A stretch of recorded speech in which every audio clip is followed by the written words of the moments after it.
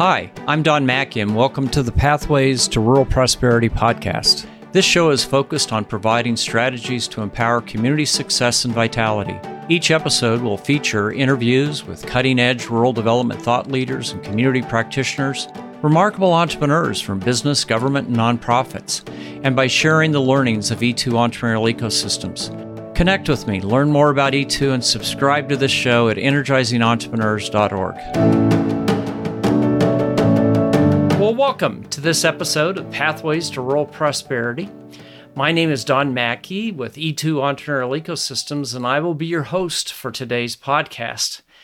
And my special guest is Kat Rutledge with Klamath Idea. Kat and I have had the opportunity to work together for a number of years. I consider Kat a mentor and a co-learner as we try to figure out how to grow entrepreneurial ecosystems in rural America. So, Kat, thank you for joining us today with our podcast. It is my pleasure, Don. Thanks for the invitation. Well, I think this will be fun and look forward to our discussion. And I'd like to kind of start out with just you sharing a little bit about your background, your journey, and then we'll dig deeper into your work with the Small Business Development Center and Klamath Idea a little later. All righty. So let's see. I'm a born and raised Oregonian. I've been here in the Klamath Basin my entire life, except for a stint at college. And I actually got my first HR management job at 21 in a credit union environment, and then went on to work in corporate banking, was the last woman standing handing out paychecks in a corporate merger. And from there, really, I began the journey of what we would call a necessity entrepreneur, right? I opened my own business. The government paid for me to go back to school because there was a number of layoffs in the community at the time. And I had all these kind of soft skills as an HR person. I'm a court certified mediator, and I decided to go back and get a more analytical degree. So went to the University of Eastern Oregon, and I got a degree in economics and business, which I have just loved. I've always had a deep passion for economics, and opened a business doing HR and conflict management consulting. And then eventually would go to work for one of my clients in a private school. And then I made my way into the community college and was there about 9 months when the job of the Small Business Development Center director came open here at the college. So I've been in that role. I'm going into my 9th year doing that. And Klamath Idea has kind of been interwoven in that over this course of time. But that's how I got to where I am today. Well, thank you. You know, one of the things that you and Marion Kaufman, or Mr. K, who founded Marion Laboratories, managed to be a Fortune 500 corporation, and then the Kaufman Foundation that focuses on entrepreneurship. Mr. K always said, if you want to help entrepreneurs, you have to be entrepreneurial yourself. So the fact that you have had experience in business, does that help you in your work with the Small Business Development Center and now your work with Klamath Idea? Oh, absolutely. There is just nothing like having to create your own paycheck, and your own revenue doesn't come from somewhere else. So that's just a very unique experience, and I think absolutely invaluable in both my SBDC role as well as the Klamath Idea. Now, of course, you indicated that Klamath has been your lifelong home with a few exceptions. Remarkable country for those of our listeners who aren't familiar with South Central Oregon. Klamath County is home to Crater Lake National Park, one of those iconic images that pops up when you do a search of national parks. Describe this region, and what are some of the characteristics that make it special to you? So it's beautiful. I was privileged just yesterday to be driving across a gorgeous snowy pass, millions and millions of acres of trees. In our particular county, 58% of the land is actually owned by the government. So public lands, I laugh because one time I was in Disneyland and this guy asks me, "You're from Oregon. Are there still trees in Oregon?" I'm like, oh, yes. Despite forest fires and all that has happened and whatever you see in the media, there are millions and millions of acres of beautiful, stunning trees. We have mountain lakes. We have these pristine waterways that my husband and I love to kayak on, and the in the spring and summer months. And I just feel like I live in God's country. We are rural, but it's gorgeous. Yeah, it really is. And I still remember my trip when I came out for the summit and the chance to go up and actually see Crater Lake and experience some of the country. I think one of the things that you and I share is, of course, a love of economics and research. You mentioned the trees, and of course, in a lot of ways, that was part of the origin story for Klamath Falls, the timber industry and allied manufacturing related to that.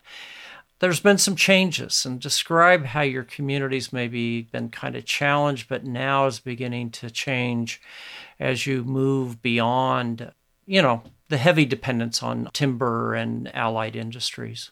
Yeah, timber and ag really were our history, like so many other rural places, right?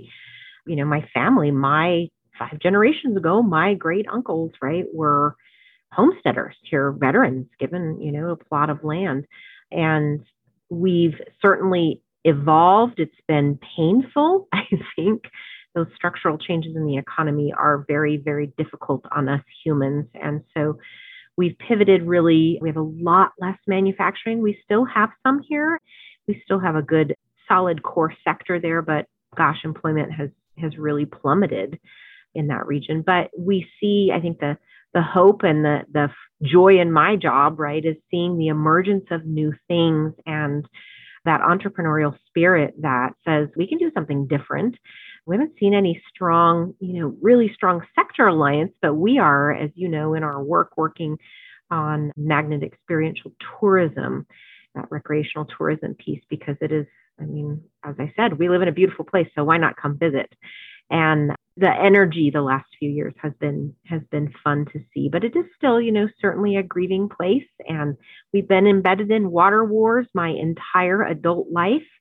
This last year, for the first time in a century, our farmers went completely without water. And so that is, man, it's painful. It's painful to watch. It's painful, certainly, for those people to experience. But I think the joy of my work is getting to see kind of new hope on the horizon. Well, and you're central to that, and that goes to the heart of Klamath Idea, this commitment to entrepreneurship. So describe a little bit about the history of Klamath Idea and the kind of work it's trying to do to create new opportunity in your corner of rural Oregon. Yeah, so Klamath Idea really was spurred out of a question that my now college president asked when he came for his job interview to Klamath. President Dr. Roberto Gutierrez came here and was being shown around by the chamber director, Chip Massey at the time, and asked Chip, where's your business incubator? Because all, hip and happening places have a business incubator. Well, of course, we didn't have one. And so he ultimately, long story short, gets the job. And we convened a very large group of people. There were about 60 people sitting at a table talking at the time, really right coming out of the Great Recession. The community was, gosh, it was sad, Don, just so many empty buildings, super low graduation rates, not really a college-going culture, even though we have 2 colleges right here in our community, and just a lot of, poverty and sorrow. And so it was a great question. I'm glad he asked it because it spurred this desire in our community to, okay, what's next? What else can we do? And it began this conversation, sure, around a business incubator, which is absolutely not what we needed. We have tons of empty spaces. People are not going to pay to come out of their garage in a poverty-ridden situation to get started. But it started a very important movement to change up our economy a little bit and what we were doing from economic development. So, as you know, of course, we have always, like most rural places, kind of chase the big fish since about the 1990s. Really, that's been our focus. And we are still, of course, putting our community out there and doing an outstanding job marketing our community for those businesses that want to transfer. But Klamath Idea was really about how do we also focus on the other end of the pipeline, those startups and those early stage and middle stage companies, really digging in at that entrepreneurial spirit. And one of the things that I love so much about it is that in my role as an SBDC director, I'm very, very technical, and we are about building the business, right? Where Klamath Idea is really about building the entrepreneurial spirit, which is it's a different beast. Similar and closely aligned, but it really is a different beast. And so it's taken us many years with many wonderful volunteers and part-time people to build what we have today, to really focus on those earlier stage businesses and how do we search out that spirit and create more of it. Yeah, I think you hit on a really important point in our change model that we use to talk about how we can go from where we're at today in a community to creating a more prosperous community. We use the words intentionally around increasing entrepreneurial behavior, and you spoke to that this is a way of being, a way of thinking, and when you can root it in a community, it really can drive not only economic change, but cultural change. And it seems to me that Klamath Idea is all about fostering an entrepreneurial culture in Klamath County and Klamath Falls. Yep. That's what we do. Yeah, exactly. Hey, now one of the things you and I share an interest in is analytics. You use analytics a lot in your role with the Small Business Development Center that serves both Klamath County and Lake County in Oregon. And of course, for most of our viewers, you're probably familiar with SBDCs, but they're available throughout the United States. It's one of those go-to resources. But talk a little bit about how you use some of the analytics that we were fortunate enough to help produce for you in really focusing your work around destination tourism. You use the word magnetic tourism, the draw of people. Speak a little bit about why you think analytics are important to the success that you're now experiencing with Klamath Idea. Well, I would say that we kind of flounced around for a good 4 years here. It's fine when you say you want to build an entrepreneurial ecosystem, but how you actually do that is a whole other kind of ballgame. And so we really were adding some really important things to our ecosystem coming out of the Klamath Idea conversations, that initial big stakeholder group. We launched a pitch competition, our Polytechnic University. We have our SBDC had been a little bit sleepy and quiet. And so we have a robust training program now. We have multiple employees and advisors that work here at the center. So we did some really super good things, but we didn't have a plan. And so ironically, I read this book by this guy named Don Mackey, and I called him and said, "Hey, I finally found your book. Would you mind a consulting client? Would you be interested?" So fortunately, you were able to really help us first and foremost with a framework. And it's fairly basic and it seems so like logical once you read it, but we didn't have it. It's bottom line. And I was grateful when we did. And then you came in and were helping us with some economic data. And we actually get that data from you annually now, and we really appreciate that.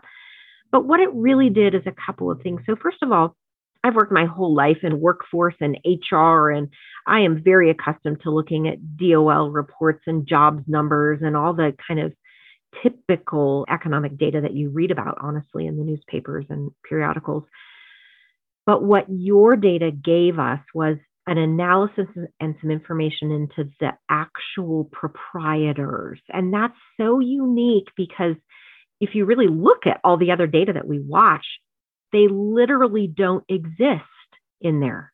And yet these folks, right, they are the job creators. They are the one, driving the economy, and yet they don't show up in the data. And so one of the things that I just absolutely immediately loved about the information that E2 provided to us was information about how many proprietors we have at, whether it's at the sole proprietor level or the 1 to 9 employees or the 10 to 100, those bands in that pipeline.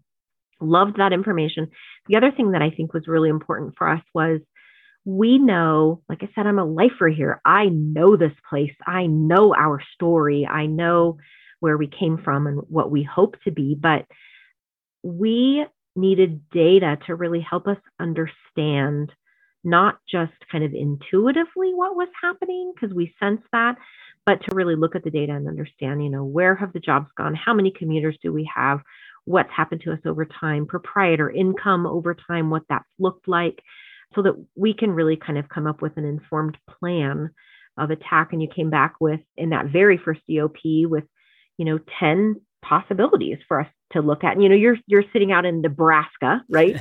but you give us data, the data story of our community, so we can take what we know intuitively on the ground and your data and marry them to come up with we could do this. We have some synergy already around tourism. Our local tourism board has done a really good job of kind of getting that going in the last decade. And so we jumped on that synergy and picked some things to start working on.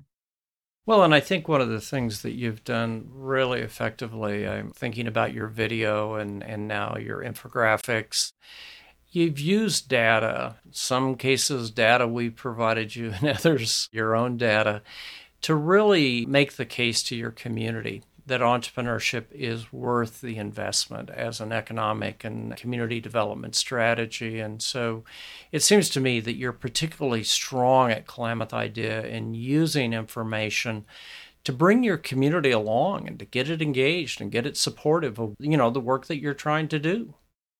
So it's been powerful. And initially, as a lifer, again here, it's compelling for me initially in order to get the community to buy into the idea of, yeah, we could catch the big fish, but we could also be doing this other thing. And don't you want to try it? And how about a little money to give this a shot?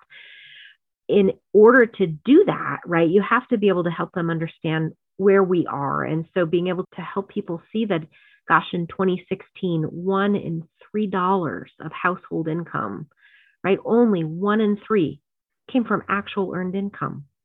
The rest of it is transferred from the government. We've got to do something different.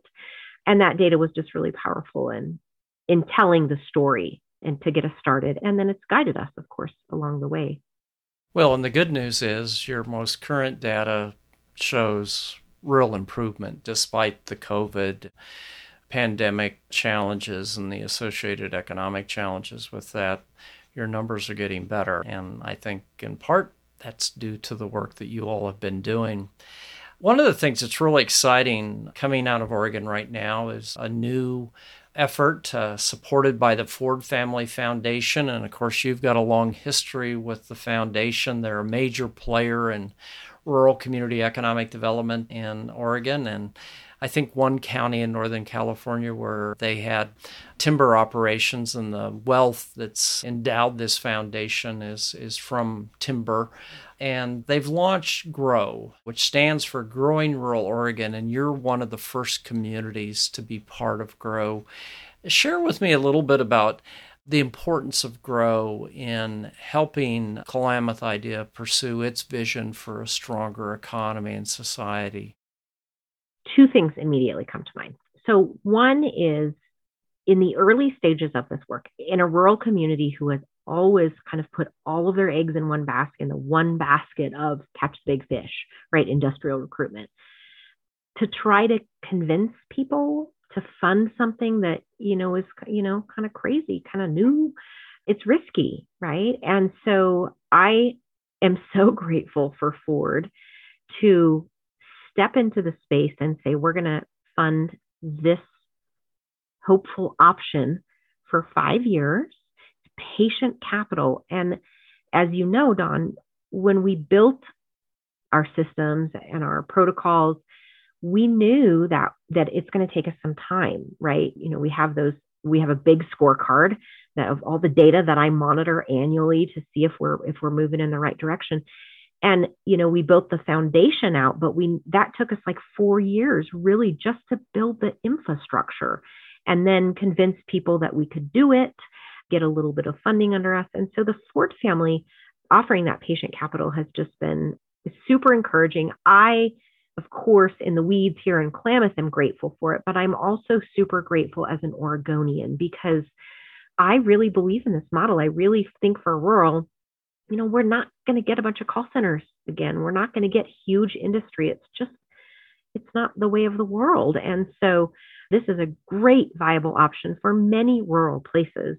And Ford coming in to say, we believe this could work for some rural places is very impactful. So I think it's important to have somebody from the outside come in and validate your work. That's another a huge benefit of that. And just that patient capital is the validation and the patient capital really are the two key things. Very grateful for them. Yeah, it's going to be exciting to watch grow, develop, because the Ford Family Foundation, you use the term patient capital, has made a long-term commitment, a substantial commitment. And that's really what it takes as we look around the country where entrepreneurship is really thriving. There are partners like the Ford Family Foundation that are committing resources. Because as you know, it's hard enough to do the work, but if you have to spend a big chunk of your time raising the money so you can do the work, it slows you down, and you know that experience from your earlier efforts. You know, there's so many things that Klamath Idea has innovated around, but I think one of the areas that is particularly interesting that I'd like you to share with me as we wrap up today is your entrepreneur concierge. And you're on your second concierge. Justin is your current concierge, and he's an entrepreneur like you were. And so share a little bit about what does Justin as the entrepreneur concierge with Klamath Idea do? So in our early stages at the Klamath Idea, this giant group of 60 people talking, all of the usual suspects were at the table, right? The business organ, our state's economic development group, the SBDC was there, our economic development district, Main Street, kind of all, I call them usual suspects, were sitting at the table. And we're talking about like launching something, new and having to have another, full-time organization. And at the time I was like, we need to get everyone kind of on the same page and coordinating and make sure that we're filling gaps and not duplicating services. And so one of the really important things that the roles that ultimately we decided our concierge would play is really just to be a concierge, to go out and first of all, find those entrepreneurs. So we had built this, beautiful ecosystem and we have all these partners, but now we need entrepreneurs to engage in it in the evolution. And so Justin goes out and finds them, and we have many means by which we find leads, and he makes friends with them. And then he introduces them to services if he decides that, the next thing they need is the SBDC, or maybe it's the Economic Development District, a microloan, or you really got to get in touch with the Main Street people because that's a good place to engage. But I think a couple of keys, first of all, he doesn't duplicate services. He's not an SBDC advisor. He's not our downtown manager. He's his own beast. And there are so many resources out there for entrepreneurs that they literally have no idea about. And so his job is really to make friends with them and to connect them to resources. Our tagline is connecting entrepreneurs to the right resources at the right time. So that's his gig. A pretty fun gig, I think. Well, he seems to enjoy it, and he's very good at it, as you are as well. I just can't emphasize enough, though, the importance of that role in a community. And it may seem really simple as you describe it, but the simple act of reaching out, taking time to talk to an entrepreneur, to find out where they're at, what they're looking for, and then to network them to resources, kind of lowering that transaction cost, lowering the risk that you find the wrong resource that takes you down a trail that isn't helpful, is just so powerful in terms of a core activity within an entrepreneurial ecosystem. It's critical. And, you think about it. Right now we have 20 resource providers engaged in our SourceLink platform. And if you were an entrepreneur and you took the time, right, just the time to go and meet each of those organizations and try to understand what they do, that frankly would be a colossal waste of time, right? You're most valuable entrepreneuring, being the technician, getting that stuff working. And so if we can get them quickly to the resource that they need and then help them all along their journey to the next resource, whatever they need next, that's so much more efficient than letting them flounce around. Absolutely. Plus, it kind of makes the environment more fun and happier because people are not frustrated. They're making progress, working hard. It never gets easy being in business, but if the path can be a little bit easier because somebody can get you to that right resource at the right time, as you mentioned, makes a huge difference. Well, Kat, our time is winding down. Just a note for our listeners. You mentioned SourceLink. I had an opportunity last year to do a podcast with Maria Myers and Kate Hodel with US SourceLink. And so, folks, if you're interested, you can pick up that podcast and the paper we produced for SourceLink that's on our website. So just a programming note for our audience. Kat, thank you so much. There's so much more we could talk about, but appreciate the conversation today. Absolutely. My pleasure, Don. You bet. You bet. And we look forward with Grow to continue to work with you and learn from you as we move forward. So let's wrap up, folks, with this edition of Pathways to Rural Prosperity podcast. Just want to remind our listeners that your best resource is to go to our website at energizingentrepreneurs.org. That's where you can find a collection of free resources. You can access all of our podcasts, sign up for our free monthly newsletter, which is easy to subscribe to, but also pretty easy to unsubscribe if you find it's not useful. And also to join our National Practitioners Network, where you can access the resources that Kat referred to that are being developed and used by people across North America to foster entrepreneurial ecosystem building. Also, we've got some resources that are specific to today's podcast. With Kat's help, we've curated a story about Klamath IDEA. And again, this is a story in the making. We'll share with you the infographics that they're using to demonstrate their impact in the community. And so some wonderful resources. And then, Kat, you've got some new videos that are coming online that we're going to make available as they become online. You want to share the one that gives the overview of Klamath IDEA a little bit? Sure. So I've long since had this vision of having some videos, but you got to build the thing. And so the first video that we have released it's the longest of the videos. I think it's about 6 minutes. But it really kind of tells the story of how Klamath IDEA is impacting. We've picked 6 entrepreneurs to feature in that story. And then the follow-up to that will be about every 30 days, we'll release one of those individual stories about the entrepreneurs that are featured in that video. So there'll be a whole set there. Yeah, and we'll be making those available to our listeners. A great resource. I love the first video. I think it's really powerful. And so congratulations on one dream that you're able to put a check mark against. Thanks. Yeah. So thanks so much for joining us today, and all our best. Have a great day, Don. You bet. Well, folks, we are at our end, and so thank you for joining Pathways to Rural Prosperity podcast, and stay tuned. Every month we drop 2 new podcasts, and so we hope that this is useful to you as you pursue development in your corner of rural America. Thank you, and goodbye. Thanks for listening to this episode of the Pathways to Rural Prosperity podcast. Head on over to energizingentrepreneurs.org, where you can subscribe to this podcast and tap into more than 25 years of field experience from E2 Entrepreneurial Ecosystems. I'm Don Mackey, and I'll see you next time on Pathways to Rural Prosperity podcast.